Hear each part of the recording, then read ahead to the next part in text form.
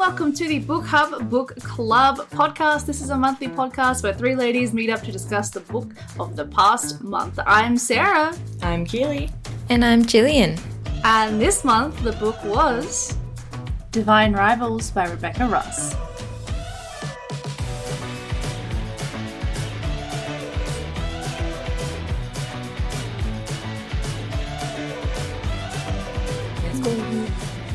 It's so epic. There you go. Oh, you just froze. Yeah, the quality drops for all of us. Yeah. Yes. On everyone else while we record. So So it's like, great. Potato. Well, hopefully, because it didn't help for me, the quality, but it helped. No. And it didn't help for Keely. So we're hoping that this attempt will solve the issue we were having with the lag. Like the delay. Yes, because it was one bit where I think Julian and I, Keely said something and then Julian and I responded, but there was this really awkward gap. Like you said a joke, and then there was this gap where it sounded like it was a bit of a sympathy laugh because of the little bit of lag. And it's like, no, it was an actual laugh. It's why we're truly laughing. I'm actually funny, please. We're having a great time. She's holding us captive. Wear purple in the next before? podcast if you are unsafe. Yes, that's right. I always love those. I always have purple. You do, actually. You do. Big fan of purple. The cats are attacking me. I remember there's someone on TikTok. There's a kid on TikTok with her mum, and everyone's convinced that the daughter's being held captive or something, and they're like, "Oh, do this in the next video if you're being held captive." And then I think a few times she has done it, so it's I understand. Yeah, are you in trouble? Or is that them? I don't know. I mean, maybe just don't have kids on social media. I agree with that. Just thinking, let them live their lives. You know what I mean? What was I saying before? I was like, "Oh, we should start." Because I was about to ask. I was saying how I've already forgot, and I had to do a little bit of a recap. Yes. And you're gonna ask Keely. I was gonna ask Keely because Keely finished this book almost the start of the month. The 4th And of the February. second one too. And the second one again. I started it after Gillian and after you, Sarah, actually. You guys both started it before me. I read it, I finished it on the 8th of February. Yeah. And then I finished the second one. Oh, no, that's not right. Because this is telling me my Goodreads has it in as I finished it on the 9th of February. That's probably correct. But yeah, I think I may have forgotten to add it in. But I did finish the first one and then promptly started on the second one. Yeah. The same day. Yep. Crazy. Yeah, and because I started it first, before everyone, and then Gillian started beating me, and then Keely started it, and then Keely finished it, and I was the last person to finish it in the end. When did you finish it? I only finished it Saturday, I think, or Sunday, just gone. So yeah, I've only just finished it. So it's still pretty fresh with PH in my mind. But yes, this is now the second book in a row that Keely has read the sequel of before the episode about the first one. Oh, did we finish on Fourth Wing? Yeah. Okay. You had already finished Iron Flame before. Yeah. So that's right. That's true. And there's messages in the Discord where I said, because I bought them both at the same time. Yes. I went and bought them in shops because I'm I know I'm going to like this and I know I'm going to want to start the second one as soon as possible. So I'm just going to buy them both. And I'd said, I'm not going to read the second one ahead of time. I'm not. I swear I'm not going to do it. I didn't think I would enjoy it as much as I did. And then I loved it and was sorry. I think I stuck with it for the entirety of maybe an hour before I was control. I'm doing the next one, man. Woman. No. uncontrollable quenching an uncontrollable thirst to read. Yeah, honestly. Quenching thirst. Quenching thirst. Yeah. I don't know. Cactus juice is the quenchiest. Exactly. That is how you are with reading. You Pretty just much. can't stop that quactus juice.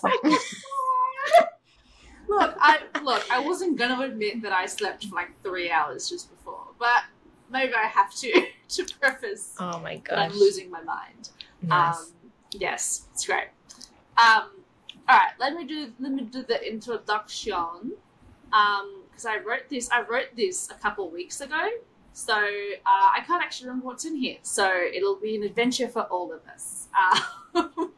So hello, and welcome to episode 11 of the book club, where, as you heard in the intro, that I will definitely not forget. This month we are discussing Divine Rivals by Rebecca Ross, and I can hold up my book because I've got it right here, although I am flipped, so unfortunate. Oh, well. You're not flipped for us. Oh, okay, well that's good. So I am one of your hosts, Sapphire Arcana, aka Sarah, and as always I'm joined by my heavenly co-hosts, Garnet Druidess, aka Gillian, and Kaya Knight Journey Hugs, aka Keely. What? Okay. Journey hugs. God names? Yes, those are the goddess names. Picked But it. yeah, I don't know what happened with Keely's. That Keely's was was an shitty. interesting one. Journey Hugs. Yeah. Yeah, I don't know about that. We either get good ones or they're shit. It's a Where roll do of you- the dice. Where do you find these things, Sarah? Oh, I scour the internet. Just kidding. I like Google image search, and it's usually like the third or fourth one comes up. But yes, those are our goddessy, our heavenly names. I felt it was fitting. Anyway, how are you The both? on divine this? names, even. Yes, exactly. How are you both on this incredibly warm day? Like, I'm sure all of us are melting. I'm certainly melting right now. Yep. I'm starting to melt. The melting One is sec. commencing already. I have to maneuver a cable away from Ren. We can see can see in the mirror. trying to attack your cables. He has bitten so many of my cables. It's not even funny. Oh my gosh. What are you doing?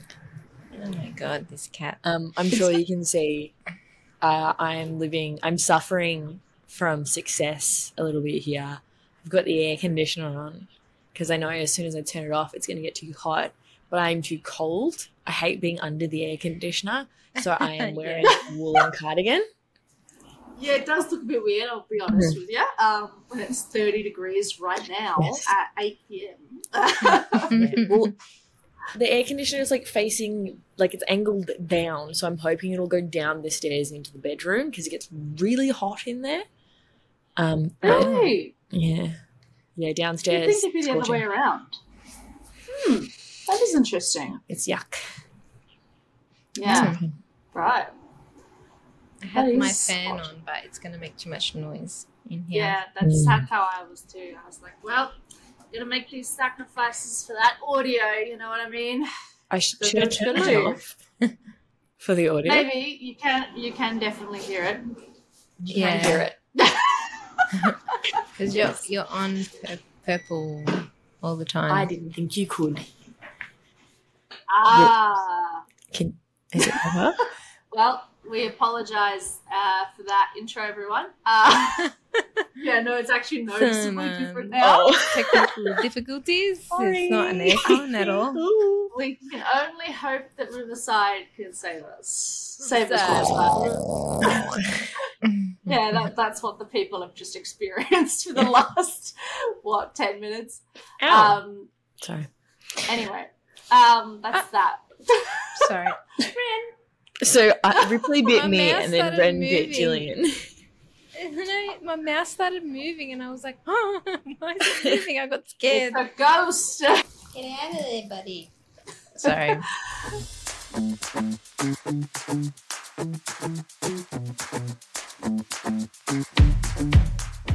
right, well, let's get into the book this month because we are going to melt to death and we don't want to do that. So we've got to get through this episode real fast, everyone. 10-minute episode, let's go. Yeah, that's right, 10-minute adventure. So, yes, time to dive into this month's book, which was Divine Rivals by Rebecca Frost. Now, I did throw Gillian under the bus in this and asked if Gillian could do the synopsis today. But Gillian and I both haven't done a synopsis or a read of the next one recently. So I thought that maybe, Gillian, up to you. Would you rather do the synopsis or would you rather read the blurb of the next book? I don't mind. I don't care. What do you prefer? Keely, would you like to decide on our behalf? I was just going to ask if either of you have the blurb for the next book. Yes. Yeah. Oh, good. I have it too. Yeah. Yeah. So I'm ready. I'm prepped. Great. All right. Well, Gillian was thrown under the bus for synopsis, so Gillian can synopsis it. Ha.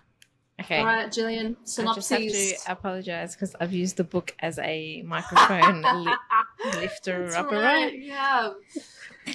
I don't even know what to call it, and I can't hardly see in this room, so bear with me. Shit, I can't see. I mean, just tell us from memory. So what is? Come on, I can't remember. One book it goes in one ear, out the other. After I'm done. I'm sorry. It was a good book, but you know, my brain just can't hold it in. Okay, let's go. When two rival journalists find love through a magical connection, their fate depends on their facing the depths of hell together. After centuries of sleep, the gods are warring again. Is that what that says? Yes, warring again. Expelled into the middle of a mystical war, magical typewriters in tow. Can Iris Winnow and Roman Kitt's unlikely bond withstand the fight for the fate of mankind and, most importantly, love? I think, do I need to read the... Yeah, that's it. Yeah. Right. Thank you, everyone. That was from memory as well. Gillian did not look at the book. Was not reading it anything. All committed to memory. Yes. That was so hard to read. You don't understand how dark it is in here. But yeah. So this book was about that. Some I guess. cute little, about two little muffins. Yeah. Yeah. Absolutely. Alrighty. Well, what did everyone? How have I forgotten how to do this? Like, it wasn't that long ago, and it's always been the same. How do I host a podcast? So yeah, I guess let's just dive into initial thoughts, keeping it as spoiler free as possible, as then is the rules until we establish spoiler rules. So yeah, what did everyone think about the book? Well, you go first, Sarah. Yeah, you never go me first. go first? Yeah. Well, it's because I'm the host, so it would be rude for me to be like, now here's what I think, everyone. Pour the tea. I remember who went first last time, so that's why I'm like, I don't think it was you. I think it was... Yeah, no. Well, you know, it's you got to pour the tea for your guests, and then you do your pour last. Like, you know, them's the rules. Well, we're changing it today, so you do it. Well, you enjoyed this book. I feel like, I don't know if it was me who suggested the book or if I mentioned it and then it was sort of like, oh yeah, we'd heard about this. Like, but yeah, I first heard about this book from a podcast that I really love called Of the Publishing Persuasion, and they had Rebecca on as a guest, and yeah, she just seems really cool. When I was listening to her talking about the creation of the book and, you know, this sort of concept of the war-inspired story, and yeah, I just thought that was a really interesting concept. I think, I don't know, obviously I do not know what it's like for other places in the world, but growing up in Australia, we learn a lot about, especially World War One. I feel like World War Two, I don't know about you two, but World War Two for me in my education didn't really get touched on as much. But World War One, I feel like we learned so much about the trench warfare and all that kind of stuff. So I always feel a little bit more connected, I guess, to World War One based stories, just because of the fact that I feel like we learned a lot about it. And so I was, really, really intrigued to see how someone could take something like World War One and put it into a fantastical setting in a way. So yeah, I just was like, this seems really, really interesting to me, like the overall concept. So that's why I wanted to read it, and then I thought it would be good for us to do because I feel like it combined a lot of things that I knew you both enjoyed, like kind of enemies to lovers. I knew that it was going to have a decent chunk of focus on romance, which doesn't bother me at all as long as it's balanced correctly. As long as it's balanced in a way that it's, you know, it's not the entire focus, that there is something else happening. And the romance happens in spite of that, I think I just enjoy those stories a lot more. So, but yeah, I think the romance and the relationship between Iris and Roman was done really, really well. I had a good time watching it develop. Maybe developed a little too fast. But, you know, overall, I think they were both... Like, one of my biggest complaints with a lot of romances in stories is sometimes people get underdeveloped in favor of developing the romance. So it's like the character, usually the woman, will get like 2 character traits that by the end get forgotten. Like, they're just not important anymore. They're just irrelevant. And like, you know, designated like she's clumsy or she's awkward. But then by the end, like, that's gone. And all that matters is the relationship with the usually male love interest. And so it's like, but with Roman and Iris, I felt like they both felt pretty fully fleshed out and fully rounded as individual characters as well. So that's why I didn't really mind that their relationship kind of progressed relatively fast. I think the extraneous circumstances that they're in, you know, make sense. Like, you could die at literally any moment for a while there in the book. So, which I don't think is a spoiler because it's literally set around a war. So... yeah, like, if you're picking up a war book and you're like, oh my God, people are dying? Like, I'm sorry, I don't know what to tell you. Like, oh, just don't watch the Titanic, I'll just tell you that right now. But, like, it's just, yeah, anyway, I think that the characters were developed really well. I enjoyed their concept, I enjoyed their progression. I enjoyed, like, bits and bobs of the world. I thought Oath was really interesting in the way that the town kind of was just like, there's a war happening, but it's over there. We don't give a fuck about it. And, you know, it kind of dabbled in media censorship, which I thought was quite interesting. I don't know if the second book explores that anymore, but I did like the sort of dabbling of, you know, the media operation that Roman and Iris worked for initially were like, we don't talk about the war. Which I think is interesting because, you know, that's something that, you know, in real life there are certain media outlets that will not report on things that happen because they want to spin a certain narrative or whatever. And so I thought that was a cool little allusion to the real world. And yeah, I liked the kind of war with gods concept. I think that's a really cool concept. Not with gods, well, I guess the god-based war situation. I always think that's a really cool idea. I didn't know about that, I will add. I knew that it was World War I inspired, but I didn't really know how much extent the gods sort of war was. So I thought that was a nice little surprise. Even it was a lot more cool.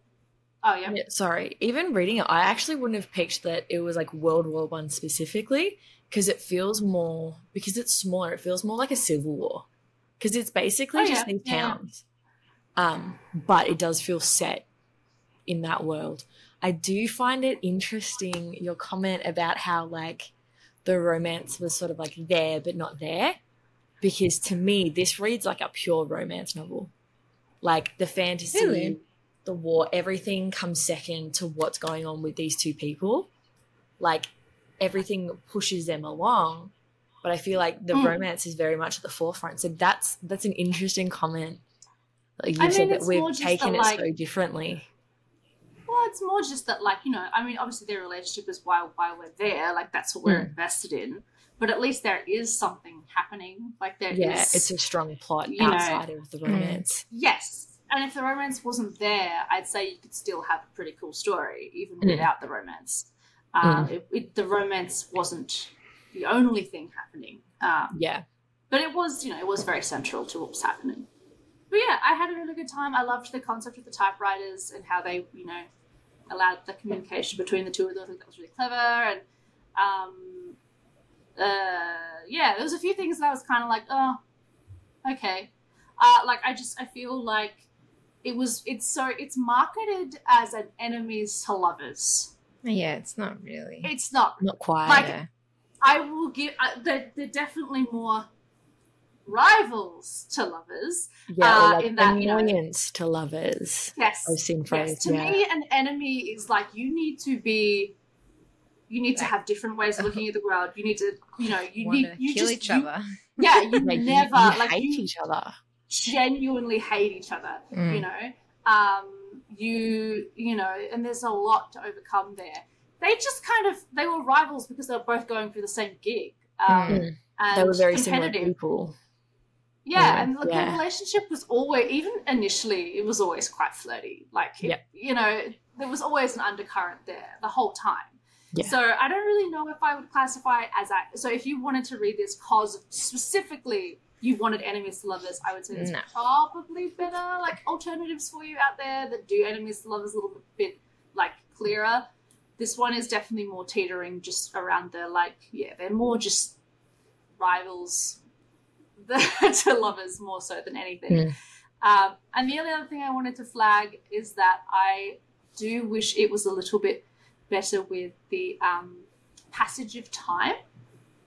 I found it really hard to be like, okay, how much time's passed? Like, what's going on? Like, I know it had been 5 months since Iris's brother left. That's literally the very first chapter.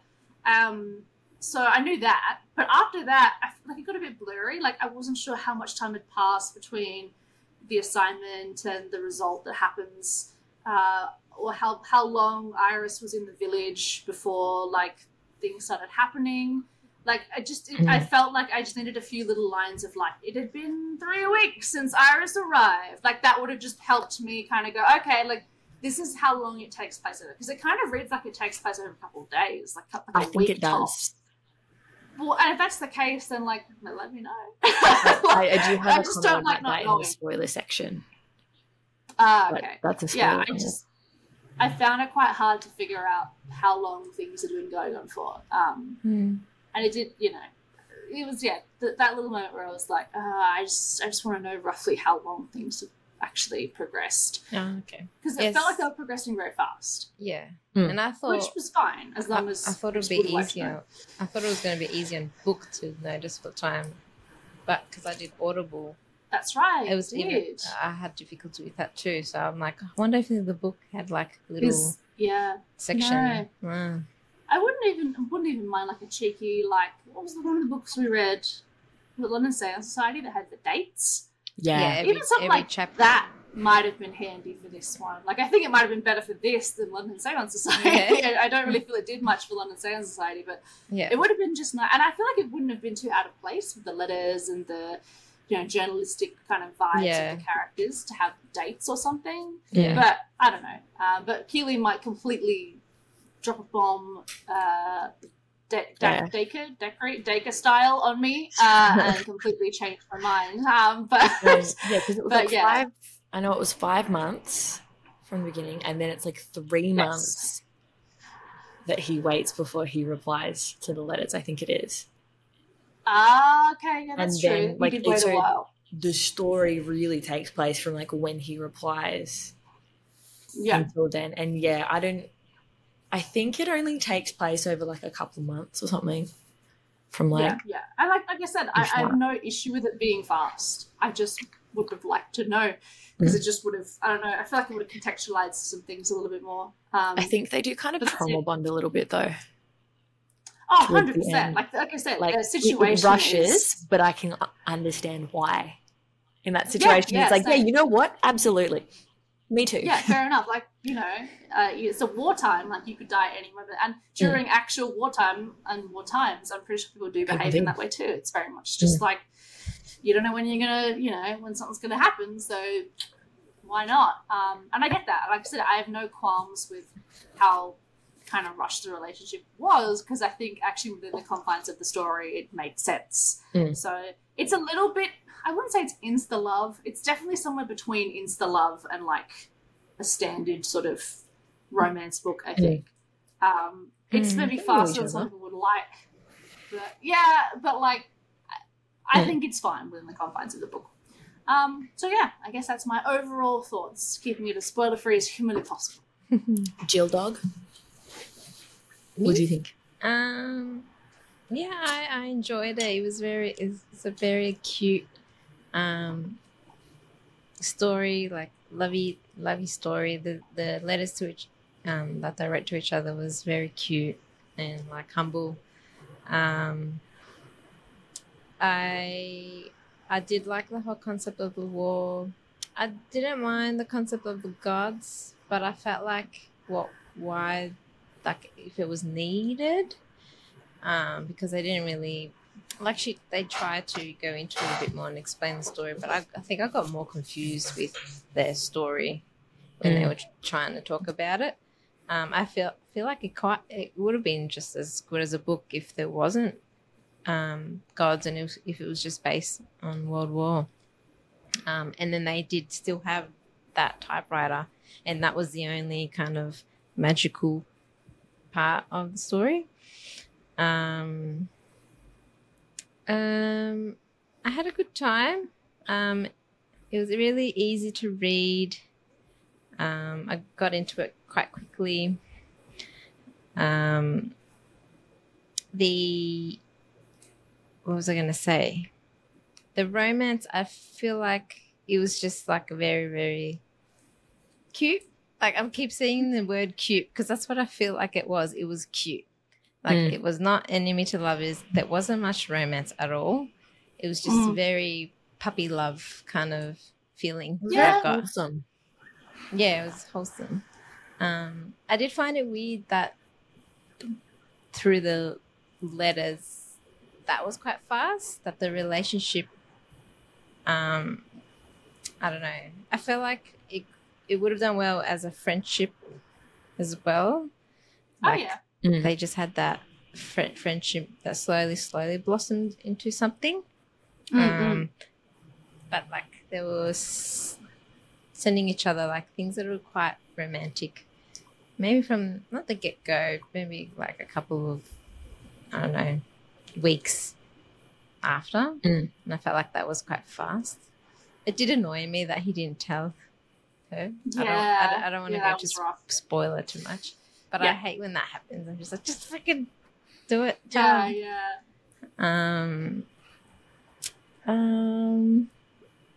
Yeah. That was my thought about it.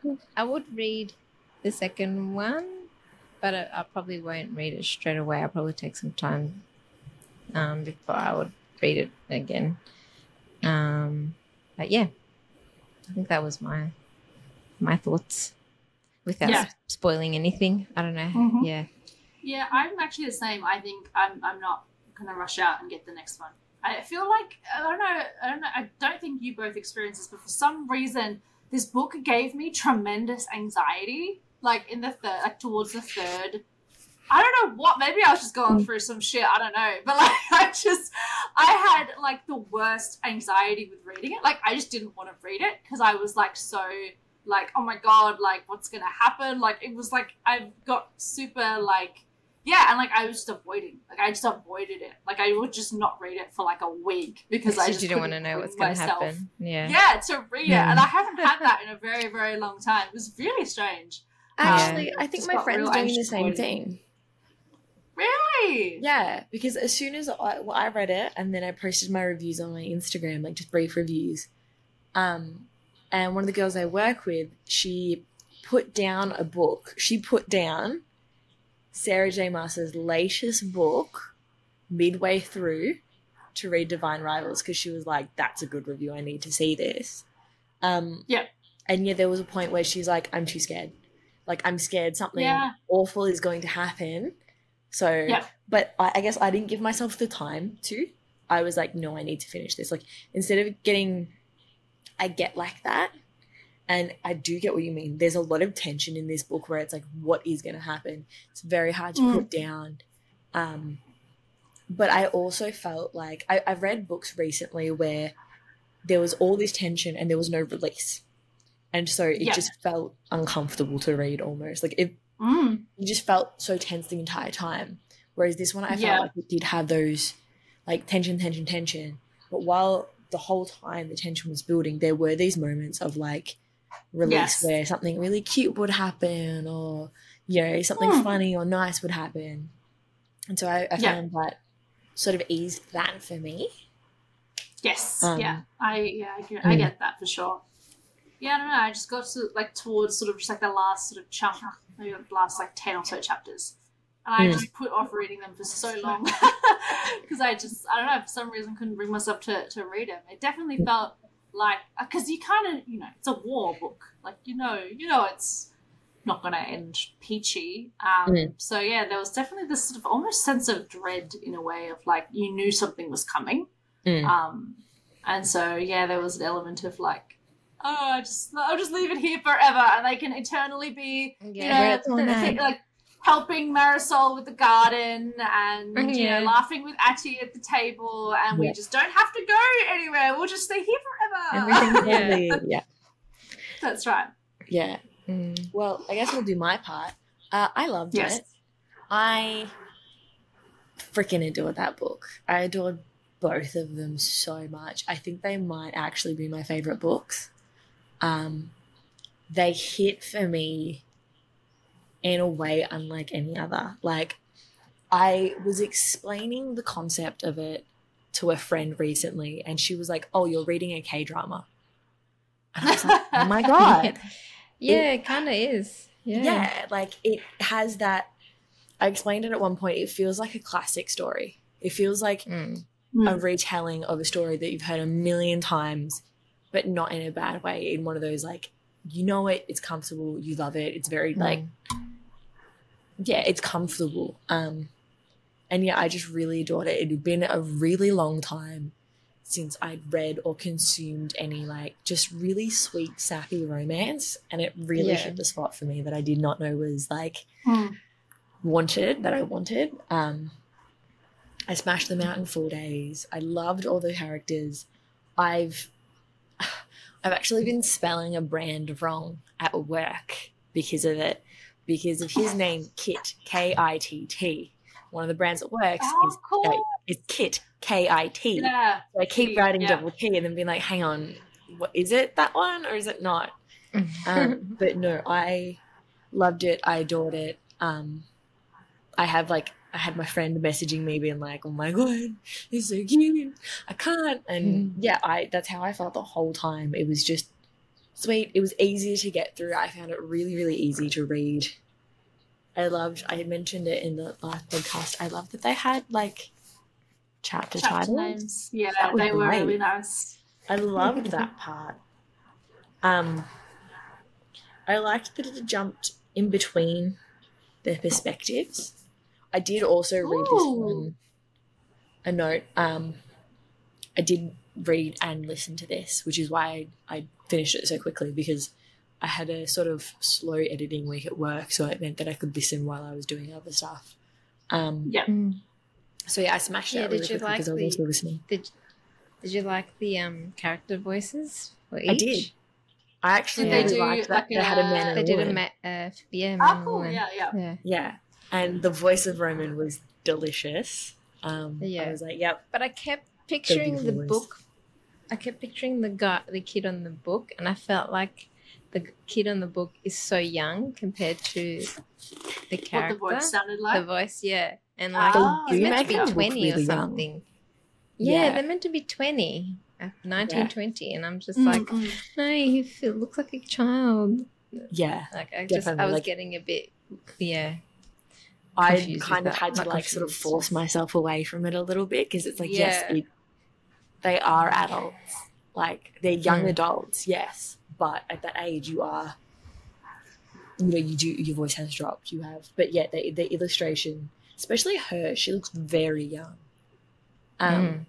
Something that was also I found really interesting, quite refreshing, is the way Roman was described as kind of I don't know if they ever used the term lithe, but he was skinny. He wasn't big and muscly and conventionally attractive in that way. He was just a dude. A normal dude. He was kind of skinny, just an average guy. And I was like, wow, that's great.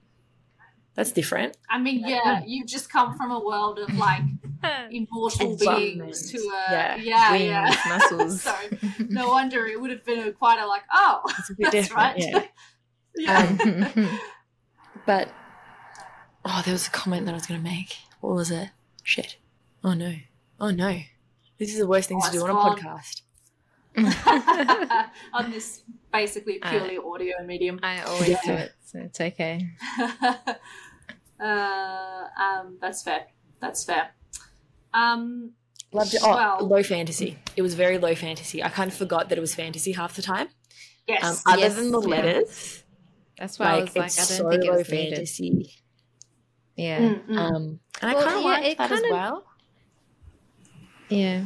It kind of didn't need it. Kind of reminded me of what's that movie with Eric Bana, and he's like he can time travel. Yes, that's it. Yeah. Kind of remind me of that because there's nothing else magical in the world, but he could do that. Yeah. So, and if it was like the typewriter, and also every now and then there's like a fantastical beast, but that's basically it. And there's gods. Yeah. That you barely know about, and they are kind of just there. Yeah. Yeah. Do they talk about it a bit more in the second book without giving much away? Yeah. I would not be surprised if the feedback was, what the fuck's the deal with the gods? And so she was like, oh shit. And like, because there's a lot in there. I don't actually think there was any feedback. But it's weak. I think it's still... I don't think there was any feedback because they both came out in the same year. Yeah, so very tight turnaround. That's not enough time to actually take feedback from the first one to apply. It would have already been at the printer basically by the time the first one came out. Like that's like just how publishing works. So yeah, it wouldn't have been time. And I think maybe that could have been detrimental. I've seen a lot of reviews about the second one not being as good. People not liking it as much because there is more focus on like the world and the gods a bit more and less on the romance, and people didn't like that as much. But I think, unfortunately that's what happens when you pump out 2 books with a short turnaround. Like you can't take on board anything from and reflect. There's no time. It's already done. I do wonder if it was one book and they were like, no, split it up. And so she had to like decide where it was, because it would flow it flows quite easily into the next one, a book with like 2 parts or whatever. Because she splits it up in this in like 3 parts each. But yeah, that's right. Yeah, like it does kind of feel like it's the one big story, and potentially things were left out. Yeah. For that, I mean, like you kind of get the reason why. Like it makes sense that there's more gods in the second one, and you find out why. Blah blah blah. But I'm not here to do that. Sorry, oh my god, let me mute. It is dead to us, the second one. So while Keely coughs herself to death, let's so about spoilers. Well, I was going to quickly touch on how did we feel about, I guess, just like the characters. Did we like Iris and Roman especially, and the wider characters around as well? Was there any highlights, any lowlights, that kind of thing? Everyone loves Addie. Yeah, Addie's great. I did enjoy the scene where you met her in the train. I just thought it was really cool. But yeah, she does seem really cool. I can hear myself. Oh, yes, I can too. Hear myself real bad. Oh, there's my laugh. Wow, what changed? I don't know. Coming from me. Yes. Uh-oh. No, it's coming from my imaginary friend. Hi, baby. Well, it's weird because it's only just started happening. Yeah, I think it's gone now. Is it gone? Yeah. I don't know what changed, but... Yep, it's gone. Weird. Oh. So weird. Keely is doing this headphones list today, everybody. Yes. So that's why you may hear some echo. Probably should mention that at the beginning. Did we? I don't think so. Oops. Anyway, half of her podcast is a great idea to let people know about audio issues. How do we feel about Iris and Roman especially, but anyone else as well? I actually really liked Iris. I really liked Roman. I tend to always love the male characters, but I actually quite liked Iris. It felt really refreshing having someone who was headstrong, who knew what she wanted, like wasn't going to take any shit, had a personality, had her own ambitions, has growth. Isn't just because a lot in just straight up romance books, it can be female main lead can be very bland for the purpose of inserting yourself into it, and that it didn't feel like that this time, or at least not to me. Yeah, I think I had a good time with all characters. I don't think I had any real issues with anyone per se. They didn't really do.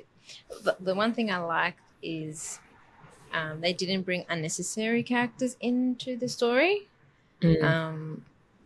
She kept it quite small and like really, really focused on the important characters, their story, and like the second kind of main character people. That's one thing I liked that she did, because it kept it quite simple. I wasn't confused. Okay, who's that again? Who's that? The brother annoyed me at the end. Spoilers. No. We're not in the spoiler section, Julian. I didn't spoil anything. I just said the brother. Oh yeah, I did kind of. By the end of it, didn't I? Could have been anyone's brother. It could have been any brother. Any brother. Any brother. Me, brother, Any father. who, you know, brother from that's another right. mother. Exactly. That's right.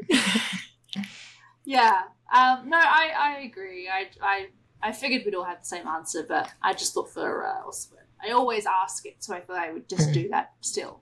I think it was actually quite well done in terms of like pushing the characters and getting them to do things and progress when there isn't really a clear antagonist. Like there's the evil god, but it's not really their protagonist, like their antagonist, because he's not really actually actively hunting them. So it is kind of a book without an antagonist, and when that happens, it's quite hard to get your characters to like do anything, because like if there's no external factors really doing much to you directly, there's not really a lot of reason to move. But I think the book did a really good job in the antagonist sort of was like a looming figure in the distance, and it was enough to sort of enable these characters to go and tell their story regardless. But yeah, I think Iris is probably one of my favorite like female characters I've read in a while. Like I think she's really well done. I think like I love that she just sort of took charge of her own life. And was like, you know what, I'm gonna go do this thing that I want to do. Peace out, Brussels sprout. You know, like, and I love that for her. Like, I love to see characters just taking the world by the horns and going and doing the thing. And yeah, I really enjoyed her tenacity and her ability to just keep going, and she felt strong in her own right, not just with Roman, which was really nice as well. And I think Roman is really, really well done as well. I think his progression from sort of just seeming like this. I also love that we didn't get Roman's perspective straight away. We had a little bit of we had to wait for it a little bit. I think that was really good, because I think if we'd got his perspective immediately, we would have realised he was a soft cinnamon roll the whole time. But we didn't, obviously, because we were with Iris initially, and Iris saw him through a different lens. So I'm pretty sure it wasn't until we as the audience discovered he was writing the letters that we switched to his perspective. Like, I'm trying to remember the exact moment we switched to him. But I remember being like, oh, I love this stylistic choice to wait and to not do it straight away. Because, otherwise it would have been very easy to just sort of see what Roman was all about. I'm pretty sure the first chapter we have with him, it's about the letters, and he's talking about how he didn't reply at first and stuff like that. Anyway, I think, and I love the stuff with his family. I thought his family stuff was really interesting, and the pressures there that he has, and the fact that, you know, he kind of gives all that up for her in a way, which I think is really, really sweet. So, Roman is very much to me the epitome of like actions speak louder than words character. Like, no pun intended, I guess, considering they're both writers. But like and that was one of the things why he was so worried. This isn't really a spoiler, but it is. He was so worried that she wouldn't forgive him But I'm like, she would be an idiot to not forgive you in a way because of the actions you have done, you know, like the steps you've taken to be with her. Like, she can see that and she's aware of that. Just give her 5 minutes and she'll work it out. Don't you worry. She's a smart cookie. But at the end of the day, you know, they're kids, I guess. Not fully kids, but God, these characters are older than fucking Bella Swan, man. Just realizing how young Bella is and how stupid she is. Anyway, sorry, aside to our other series. But yeah, I did like the characters. I really liked is it Marisol? It is Marisol, isn't it? Yeah.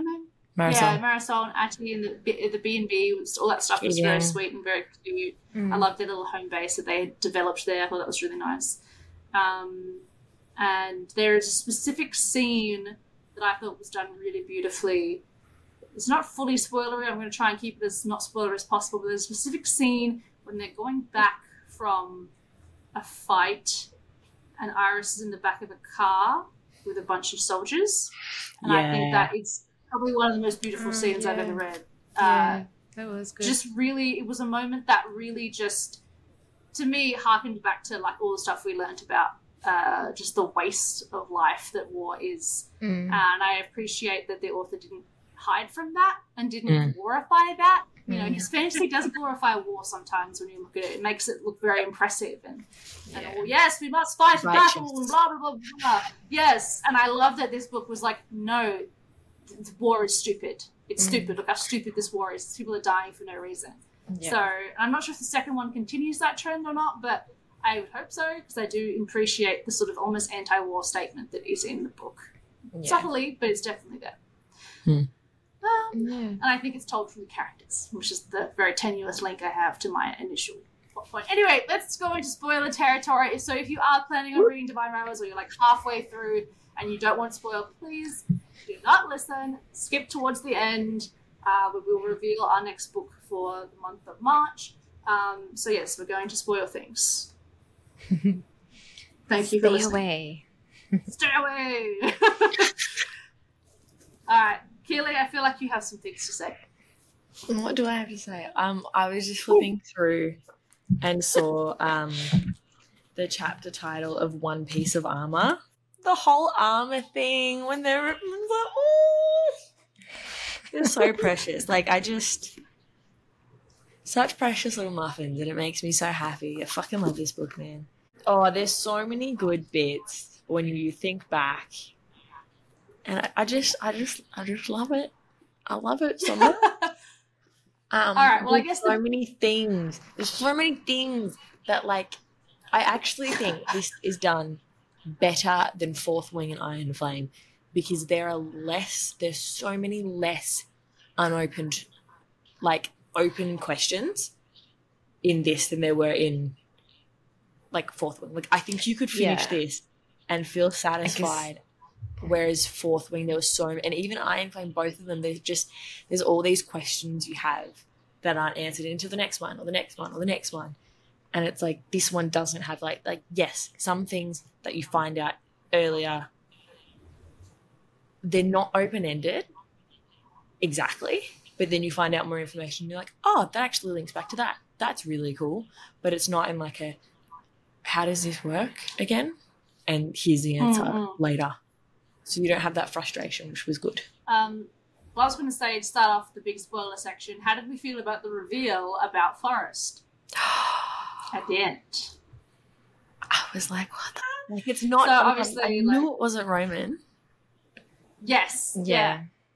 But I'm like, what? Like, is, like, Yep.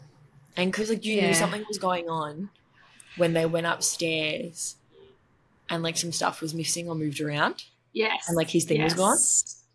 Yeah. And it's like... Definitely didn't think it was going to be the brother, though, doing that. I thought it was going to be, like, some, I don't know, soldier sneaking in or something, I don't know. Yeah, that was definitely a bit of a surprise. Obviously, you know, as always, going into this stuff, I always find really awkward when Keely knows the answers to things that we don't.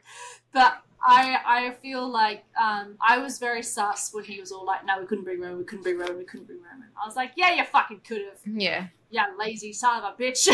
Like, so, I don't know. I found that very sus. I feel like it was just a case of he just, I don't know, either didn't want to be judged or he was taking her for a reason. I don't know. But I was like, what do you mean? Like, you definitely could have. Just feel like you just didn't want to. I also found it really strange that when Iris turned around and was like, he's my husband, Forrest gave zero fucks. I was like, shit. Your baby sister just told you she got married. You give zero shits about it, and you just let her husband die. What the fuck, dude? Like, I know he's been through some shit. Like, I get it, but it's sort of like I found it very strange. Yeah, I was like, bro, thank God we didn't spend the whole book looking for you. Oh wait, we did. Yeah. Also, in that section, they were like, they said they were only 5 feet away from each other, her and Roman, and because of whatever happened, they wouldn't find each other. Yeah, that part, I was just like, okay, come on, like you could have just done a couple of steps and he would have been there. Exactly. It takes you 5 seconds to walk over there, grab him too. Yeah, that's right. I was like, nah, you're just being a dick. Like, you know, and like the fact that he didn't explain anything to her, he left her in the dark for so many days while they were walking, and she was just like, oh, he's obviously like a bit fucked up. I'm like, yes, that's true, Iris, but also like, honey, you deserve to know what's going on, and he should be telling you what's going on. Like, and I guess he didn't want to own up to like what had happened, or the fact that he had been like, I don't know, it seems like he had been forced to change sides kind of thing and fight for the evil because like he died. But like, it just felt a bit like, come on, bro. Yeah. It just was weird that it was weird that he took her home. I didn't understand that. They just went the whole way home. I was like, oh, okay. That was just that didn't make a lot of sense.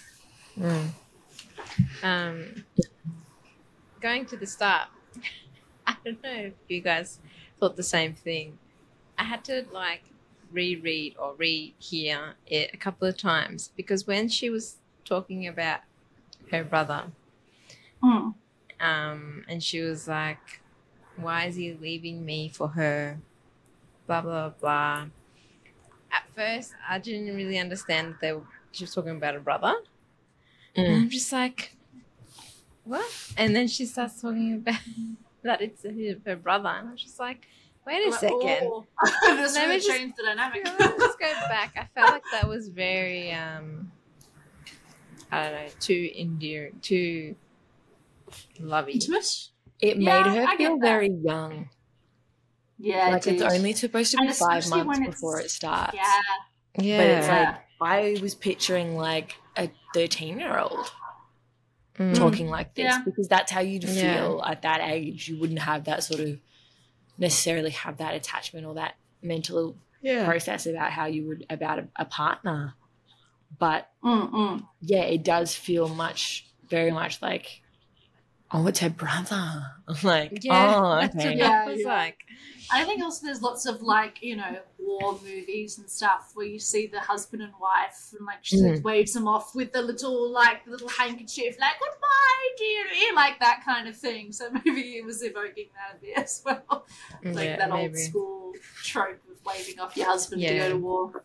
Yeah, or when in the train and they go off. I get you. Did anyone else see, you know, their initial boss at the Gazette? I kept imagining him as J. Jonah Jameson from Spider-Man. Like, I just thought at any moment he was going to be like, give me some pictures of Spider-Man. I don't know why, I just saw him like that in my head. Did you say bold, Keely? Yeah. Pictured him bold? I did too. Yeah. I don't know if he was, but I was like, yeah, no, he's bald. He's giving bold energy. I don't know why I thought that. Yeah. I think my only a few of the things that I have, I kind of wouldn't have minded a little bit more at the Gazette. I quite liked all that stuff. Well, that was really cool. I enjoyed that. I feel like we left that quite early. And I guess, you know, fair enough, we had shit to do, but like it was just kind of like, oh, I kind of enjoyed this. And this is the second book I've read recently where I get a character. And I hope that Sarah does indeed move to work at the museum. I was like, who the fuck are you talking about? Yeah. And I'm like, oh, yeah, Sarah. And She Sarah's was like lovely. Iris's bro at work, and she's like, "Yeah, I got you, fam." Like, yeah, like she was like really nice, and I was like, "Thanks, Sarah. Well done. Good Just representation of Sarah's." The last book I read that had a Well character done. called Sarah in it fucking died. So, Nice. I mean, but yeah, I was like, "Oh, I made it into another book." I did it. What other spoilers are there? I guess they get How married. How That's cute good in the garden. was the lifeline of the fucking book? Which About how she Julian, found the letter. Yes. I don't know that's if you cute. have. So Do you have how are the they book? doing that?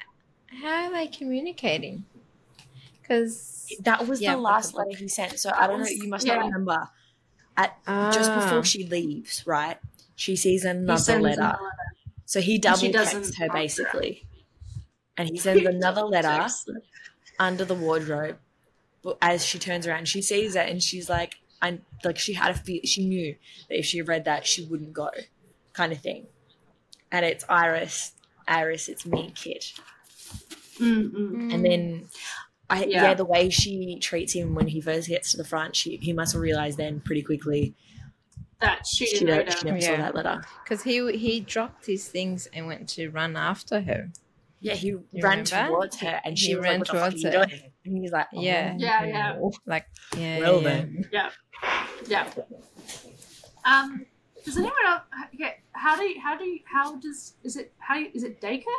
Dacker, How do you say it? Dacker. Dacker? The only reason I know is because of Dacker Montgomery. Yes, but I never know how to say his name either. I thought in the Audible they were saying Dacre.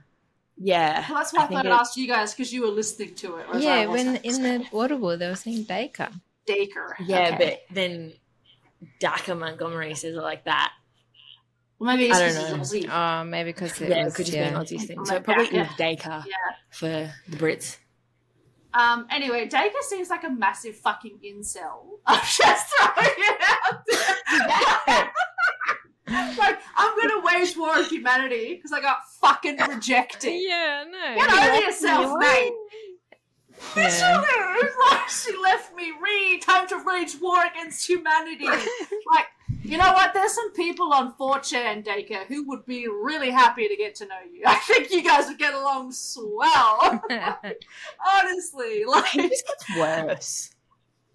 yeah, he seems like such a fucking man baby. Like, oh, the lady with the harp didn't like me. But I want to Get over listen to the yourself. music and fall asleep. And fall asleep.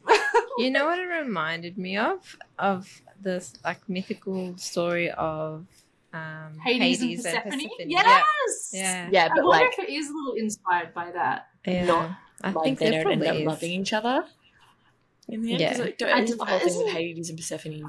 Like, I haven't seen enough. Isn't it? Kind of depends on the Yeah, There's there's different- right? different stories. There's About it. Yeah, there's stories where she does fall in love, and there's stories where I think she escapes. She gets rescued by her mum or something at one point. But yeah, that's what it reminded me of. Yeah, that's so fair. I can totally see that actually.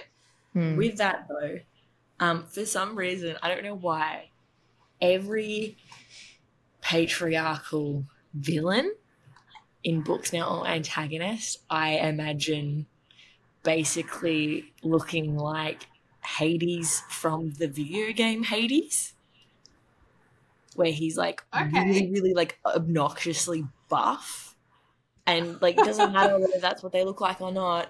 They just always That's what they look like 20 feet now. tall and massive. So I Wearing imagine black, like yeah, black. that's trench kind of how coat I or something. imagined Dacre, but somehow blonde as well. Kind of okay.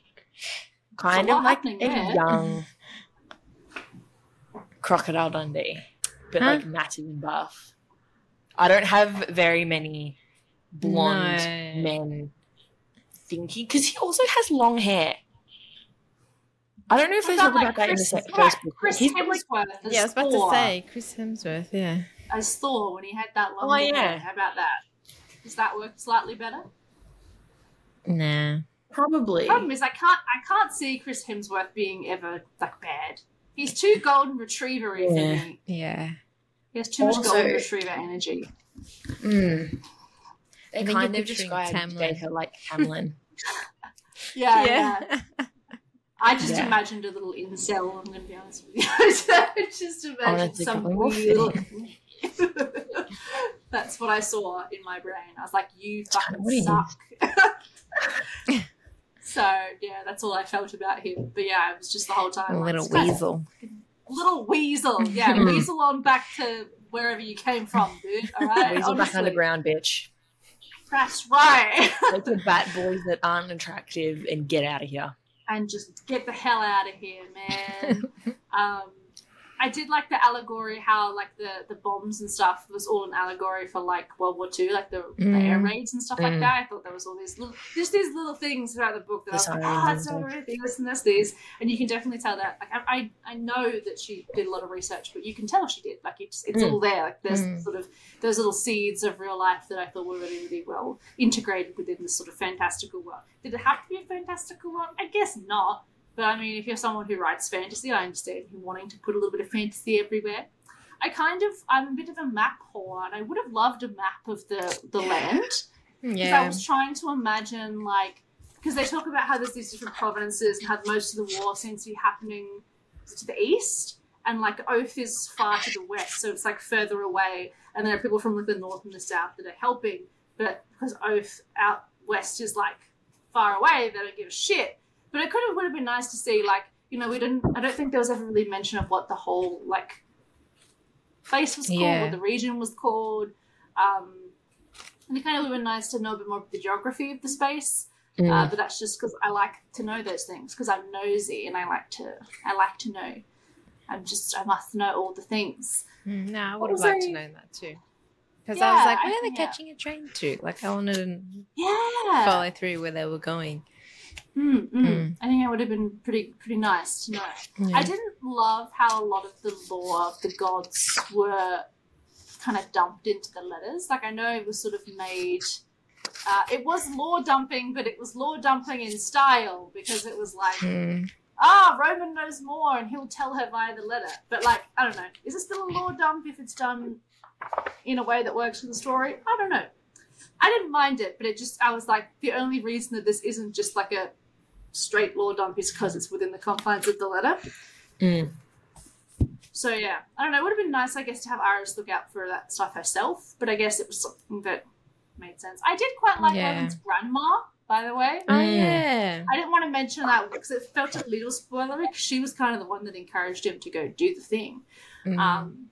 But I thought she was really cool. And the story of the Friends, like how the Friends had the typewriters, I kind of almost wouldn't mind a little prequel, like, novella of the Friends, unless it's covered in the second one. But I thought that was really cool. I'm assuming, at least I hope, that the third typewriter comes into play in the second one. I'm assuming it would. That would make sense to me. Like, you know, maybe one of them gets destroyed and they have to communicate and they have to go and steal it from the museum. I don't know. So does she take it back at the end? Does she have it on her? No, it's still there. With the typewriter, but I think, I don't know. I feel like I guess it comes down to he wouldn't know it either. From just the typewriters, or is the magic from them? The magic inside their heart, it's in the bloodline. The whole time, exactly. But yeah, so the typewriters do give Sisterhood of the Travelling Pants vibes. I still haven't seen that. I don't know why I haven't, but maybe we should watch that, because that's also from the book. That's a good point. We definitely should then. All right, is there anything else? Anything else we want to touch on that we haven't touched on yet? I'm trying to think of anything. There was the scene where, I can't remember her name, when Marisol's wife came back. I thought that was really nice. I didn't actually expect that. I kind of expected her wife to have been KIA'd, like, to be honest, and I thought that was going to be like a scene of like, fuck, she's going to find out that she's dead and it's going to be rough. But yeah, I was like, okay, she's alive. I'm okay with this. I mean, she might be dead now, who knows, but because we don't know at the end of the book what happens to Atty, Marisol, or the wife who, I've forgotten her name. What's her name? Keegan. That's it, Keegan. Yeah. Yes. We don't know what happens to them. And that's another thing that irked me at the end there, because Iris is just following Forrest. And I'm like, Iris, what about everyone you left behind? Are they okay? She's forced. At the end. Yeah. I mean, yeah. But, like, I'm just saying, like, I'm curious as to why there isn't really... I think she has, like, a fleeting, like, oh, I hope they're okay. Yeah, like, I don't know anything left. Like, everyone can be dead. Yeah, she did a couple of times mention them. Like, I hope, And then at the end, we see that Dacre has rocked up at the town. So they're not there anymore. So, but yeah, I don't know. That whole end bit was interesting. That whole, like, what was her name? Marisol leaves. And then they're like, oh, no, we got to follow her because Keegan told us to look out for her. And then suddenly she's like helping people and Keegan was there? No, Marisol doesn't leave. She says, like, she tells Marisol to leave and then she won't go. And then Keegan tells Addie, she tells Addie and Iris, she takes them for driving lessons and goes, if anything, you will know when it's time to leave and I need you to take Marisol with you. Like, I need you to take her. No. I think Julian means actually when it's all going down. Yeah, when it's all going down and Marisol goes, stay here, I'm coming back. And then Iris and Addie, is that her name? Addie, look at each other and we're like, no, we have a promise to keep. We got to follow her. And then they all go and follow her. And then Marisol is helping people that have been injured and stuff. And then somehow Keegan was like further up helping people too. That's what I got a bit confused. And then suddenly everyone's like helping them and stuff like that. Like so everyone's there. Yeah. So I was like, why didn't Keegan like then come up to Marisol and be like, what are you doing here? You should be like GTFO, bro, get what are you out doing? of here. Yeah. That part I got a bit confused. That's fair. I was like, yeah, it was interesting. Like, I don't really know what their... I have a lot of questions about the military and how it's all functioning. It sounds like, you know, they just have, like, standard, like, on, like, World War I level, like, muskets and, like, you know, older, like, Jillian, you would be well versed with this being a battlefield fan, but, like, those kind of weapons. Fucking slow as, I would say not that useful at destroying demonic creatures, personally. But they were like, oh, we're going to try and hold the town. And it's like... How? Yeah. They're holding it against the soldiers. And, yeah. The hounds and the bat things aren't frontline. Yeah, but, like, just leave. You're not going to win this. Just leave. Let them have the town. It's a dinky town. Who gives a fuck? I think probably because they didn't hold the town, it would go to Oath. Fine. Good. Maybe they will do something. But I think I should not be in the military. I think they What should we do, Sarah? I don't know. Fucking kill him. I don't care. But, like, just leave. I don't give a shit. Do what you want.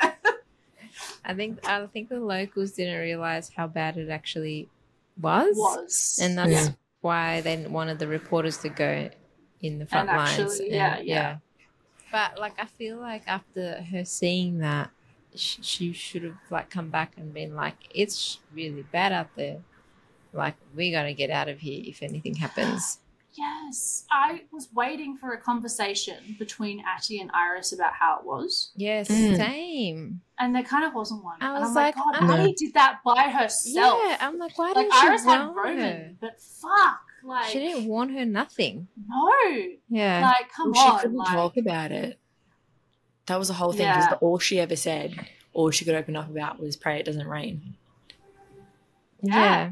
And, like, but still, having looked at photos of Trenchfoot, absolutely pray it does not rain. Fucked. I kind of get that, though, because she wasn't quite ready to talk about what she'd seen.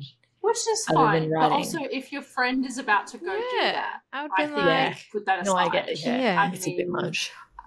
Yeah, But also, like, I feel like if I came back and things were that grim, I would be like, we need to evacuate the town right now. Exactly. I would. That's what I would have thought. It's grim. It's grim. It's grim. Everyone needs to go. Yeah. Like, what's the point of bringing soldiers here? They're just like die, like instantly. Die anyway. Like just we need to leave. One was left in that whole platoon that she was with. The one, the actual, what's his name? I forgot. At the end, like that pass. It's so. Like, it just, I don't know, I'm just like, what are the military doing? What are they doing? They don't know what the fuck they're doing. They are just, and like, we're fighting for Enver. Enver is just like my father, went for milk and has not come back. Where the fuck's she at? Alright? All these people are out here dying for you, ho, and you're just like, nah, I'm gonna go play a harp in a graveyard. Like, fuck up! Help! What are you doing? And again, I know probably all of this is explained in the second one, but right now, while Dacre comes across as an incel, Enver comes across as an absent parent. Like, she's just nowhere to be seen. Yeah. And all these people are out here dying for her. And she's just like, peace out, Brussels sprout. Dacre, at least, bro's right there. He's in it. He's with his army. Yeah, he's like, there. Hey guys, what's going on? I'm here to fight. And Enver's just like at home watching telly. Like, what's she doing? So, yeah, come on, Enver, step up, all right? I had a moment of, like, almost fear at the end in, like, the last chapter or whatever, or the second last chapter, where she's with, it's the last chapter, with Forrest. And it's, like, the middle of the night, and she wakes up, and she goes to pee or whatever, and comes back, and he's staring at her. Yeah, and when I envisioned that, I was like thinking of this like terrifying guy, like full on staring. Yeah, totally. Like, I'm like, oh my god, is he like possessed or something? Like, he gave like is serious, like in his brain. Yeah, I was like, thinking what the fuck he was given. Is he gonna murder her? Yeah. Yeah. It was definitely given some shifty vibes. I thought at the start when he revealed himself that he was like a shapeshifter. That somehow knew how he looked like. I don't know. Yeah. That's what I thought. Yeah, it's a very sus introduction to him. So sus. Yeah. Especially after like Iris has painted this very like sweet picture of him the whole time. Yeah. About how just like vital he was to their family unit functioning. To then have him come and be like that was definitely a surprise, I think. Yeah. You feel like she does. Yeah, Very totally. You feel as blindsided as she is in the book, which I think is another testament to like how well written it actually is. Was there anything else we wanted to mention? Final thoughts, ladies? Anything else you wanted to add? I loved it. Go read it. Oh, actually, again, coming from a lot of adult novels where, people will have sex, really, really liked the way she wrote the sex scene in this. Yeah, no, true. It didn't really fade to black, but it didn't really go into gratuitous detail either. I thought it was suitable. Yeah, the way it made was very like, tender. Our bodies just like coming together or whatever, like. Yeah. I don't know what it was. Our bodies coming together. I know. It was just. I actually felt like it was kind of weird that they were in the dark for their first time. I think it made sense. I don't know why I felt like, because I don't know that they were reading to each other to get that, I guess, spark. They're reading their letters to each other to kind of like, I think I love the person that's in the letters more than you in life right now. So you need to read it so that it can like all become one. That's how I felt. And then you're gonna only get an erection if you read to me. Yeah. Like that's how I thought of it. And then because everything went dark, I'm just like, so are they picturing the person write the letter or like? I mean, well, Roman always knew it was her. She didn't though. She didn't know who he was, and she did picture someone else initially. But then there was that chapter where she was talking about trying to combine them a bit. The two but of you're them. right. I mean, there's probably an element of Iris that does love this idea of Carver still, despite the fact that she knows Carver is Roman. That's what she was, yeah. She was consolidating. So I totally get that. Yeah. Yeah, he always loved her. But, yeah. I think it makes sense them having sex in the dark, though, because they're virgins. It does. And, yeah, like, it what does. virgin doesn't have sex in the dark for the first time? But, like, you need to, see what you're doing kind of thing, don't you? Anyway. You don't want to see that. You don't know what you're doing in the first place. But also, like, let's be honest, I don't think Roman was doing much anyway because how injured he was. So, I mean, it was quite easy for Iris to navigate where he was. He wasn't moving. He was just, like, starfishing the whole time because he couldn't move. But, yeah. I liked that I think it was handled in a nice way. Yeah. You know, I am an advocate of the fade to black. I think it's fine. We don't need, and look, it's not going to progress the plot if we have 14 pages of them thrusting. Like, it's not doing anything. But I do think that it was nice to include, and, you know, I guess, because after that, everything kind of goes really downhill. So I guess it very much cements this is the end of all innocence. Not that I really believe in virginity. I think virginity is like a social construct. But if you're going to take it as what it was seen as, which is like a loss of innocence, like you're an adult, you're of the world. You're no longer a child. 100%. It all went off after that. So I think it completely works as a bit of a metaphor for like them leaving that sense of innocence completely behind now. Yeah. All right. Well, that was Divine Rivals by Rebecca Ross. Read it. How many magical typewriters out of 5 would you give it, ladies? Kaylee's giving 10. 10 out of 5. Even after sitting and thinking about it, even after all this time, I still think it brings me too much joy. There's nothing that I couldn't see past. I read a really good thing. It was like how you should, like, how this person rated their things. And yeah, 5 stars. I loved it. I'm going to read it again. Trust me. You're going to go through the emotional turmoil a second time. I wanted to read it from the start as soon as I finished it. It would be cute as a movie. Yes, I think it does. Yeah. It would lend itself very well to an adaptation, either a movie or like a Netflix series or something. I think it would definitely do that. For sure. Julie, what'd you rate? I think I'll give it a 4.5 out of 5. Yes. Yep. Yeah. Yeah, I think I also gave it a 4.5 out of 5. I think the only reason I kind of brought it down from 5 is just like I said, there's a few things I would have liked extra. Yeah. I was selfish and I wanted a few extra things. Yeah. And the weird anxiety it gave me. I don't know. I've never had that before. And I don't think it's the fault of the book by any means. But, you know, I definitely was avoiding reading it for some reason. So should you write a book on what's not there, though? Shouldn't you write a book on what's there? Yeah, because the lack of something can be detrimental to what's being told. That's my argument for that. And I think had those things been there, I would have been an extra happy egg. But yeah, no, I had a really great time with it. I think it is a really good book. And I agree with you. I think even if you're not a huge romance fan, even if you're not a huge fantasy fan, I think there's enough of all those different elements concocted together that makes it enjoyable for anyone to kind of pick up and give a go. I think it would be a great introductory to fantasy or to romance as a genre. I think it does both of them quite well. Maybe the romance better than the fantasy, but the fantasy is quite light, so you can kind of ease yourself into the genre if that's something you're not as comfortable with or don't enjoy as much. Don't know if that's going to be the same for the second one, but for this one, the fantasy is, very light. Cool. Well, that was that.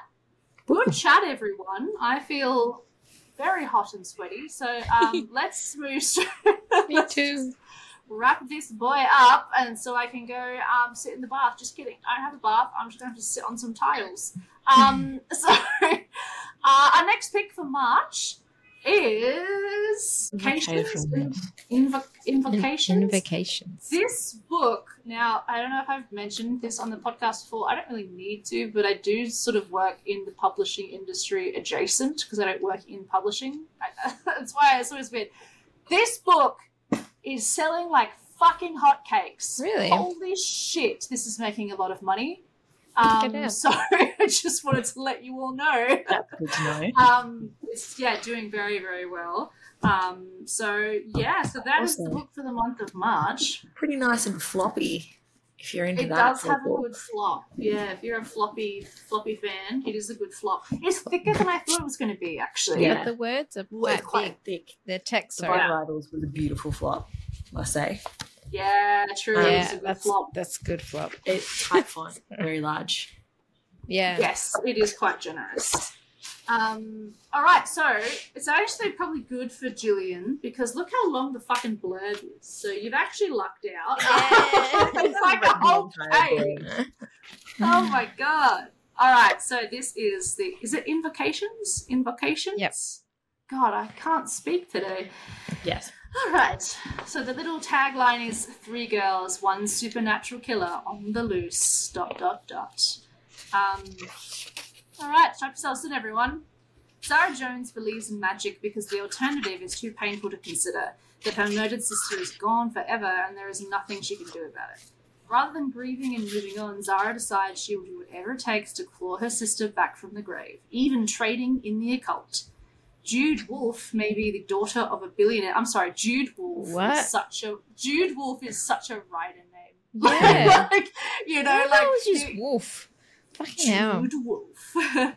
Jude Wolfe may be the daughter of a billionaire, but she's also undeniably cursed. After a deal with a demon went horribly wrong, her soul has been slowly turning necrotic. It's a miserable existence marred by pain, sickness, and monstrous things that taunt her in the night. Now that she's glimpsed what's beyond the veil, Jude is desperate to find someone to undo the damage she's done to herself. Enter Emma Bryan, an orphaned witch with a dark past and a deadly power, aka the solution to both Zara's and Jude's problems. Though Emma lives a hard scrabble life, she gives away her most valuable asset, her invocations, that word, to women in hopeless situations who are willing to sacrifice a piece of their soul in exchange for a scrap of power. Zara and Jude are willing, but they first have to find Emma.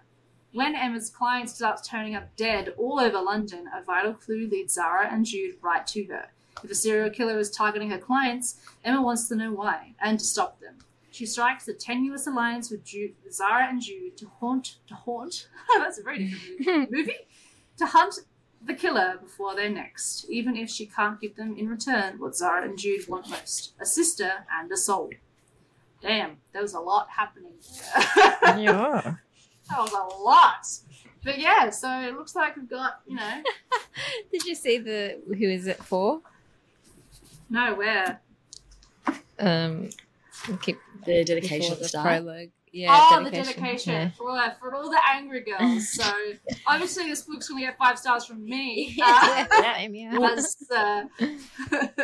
This is one of the quotes on the back that sold me and how I've been selling it to other people, and everyone I showed, they're like, fuck yeah, let's go. The quote is, lyrical, grotesque, and pulsing with feminist rage. This is sapphic horror at its finest. Sutherland is a luminous, albeit slightly terrifying talent. And oh my gosh. Let's fucking go. Pulsing with feminist rage. Let's do it. That's awesome. Yep. Laura Stephen. Nice, Laura. Might have to check you out for writing something like that. Yeah. But yeah, this is our first foray into sort of horror. I wouldn't say it's like horror. It's like fantasy horror, so it's a little bit lighter. But yeah, we're going into a little bit of a different genre, so I'm really excited to see how we vibe with it. If we get all scared or not, that'll be interesting. I hope so. Hopefully, we don't get Sad Neck Jill again, which is a reference that only a very certain percent of people watching or listening would get. But anyway. Why would I? Probably like 3 people. I don't know. I'm in the car listening to the audiobook. Yes, that's right. And you like get scared and you like jolt. That's right. There you go. Right. Well, that was episode 11 of the Book Hub Book Club. Thank you so much for listening or watching everyone. or both. Remember to check us out on social media. We've had a lot of love for our Film Hub episode of Twilight New Moon. So I think we're going to have to watch Eclipse, ladies. I don't think we have a choice. I think the people have decided. So keep an eye out in March. We'll probably do Eclipse early March and then Invocations late March, just like we did this month with this one? Yeah, this month with New Moon and New Moon and Fine Rival. So yes, so keep an eye out. The feed will be nice and busy in March. And please check us out if you haven't already on TikTok and Instagram at Book Hub Book Club. Try and post there as often as we can to try and like keep the feed alive. So I'd love to get us to at least 40 followers. That would be brilliant. We're stuck at 34 for both of them for ages. We're on 37 on TikTok. Let's go. So yeah, look, if I can get to 40, that'd be sweet. But I think that's it. Anything else I need to say at the end? No. I think that's all. That's it. Yeah. That's all the things. All right, Keely, do you have any final thoughts to end the episode? It's my time to shine. I feel like this is my thing now. I have to say dumb shit at the end. It is, yeah. Daka can suck a dick. That's probably about it. Is that a spoiler for book 2? Is that what we're going to see in book 2? No, it's not. Shall confirm, no deny. You know. Read it. Yeah. All right. Nice. Nice. That's it. Okay, bye.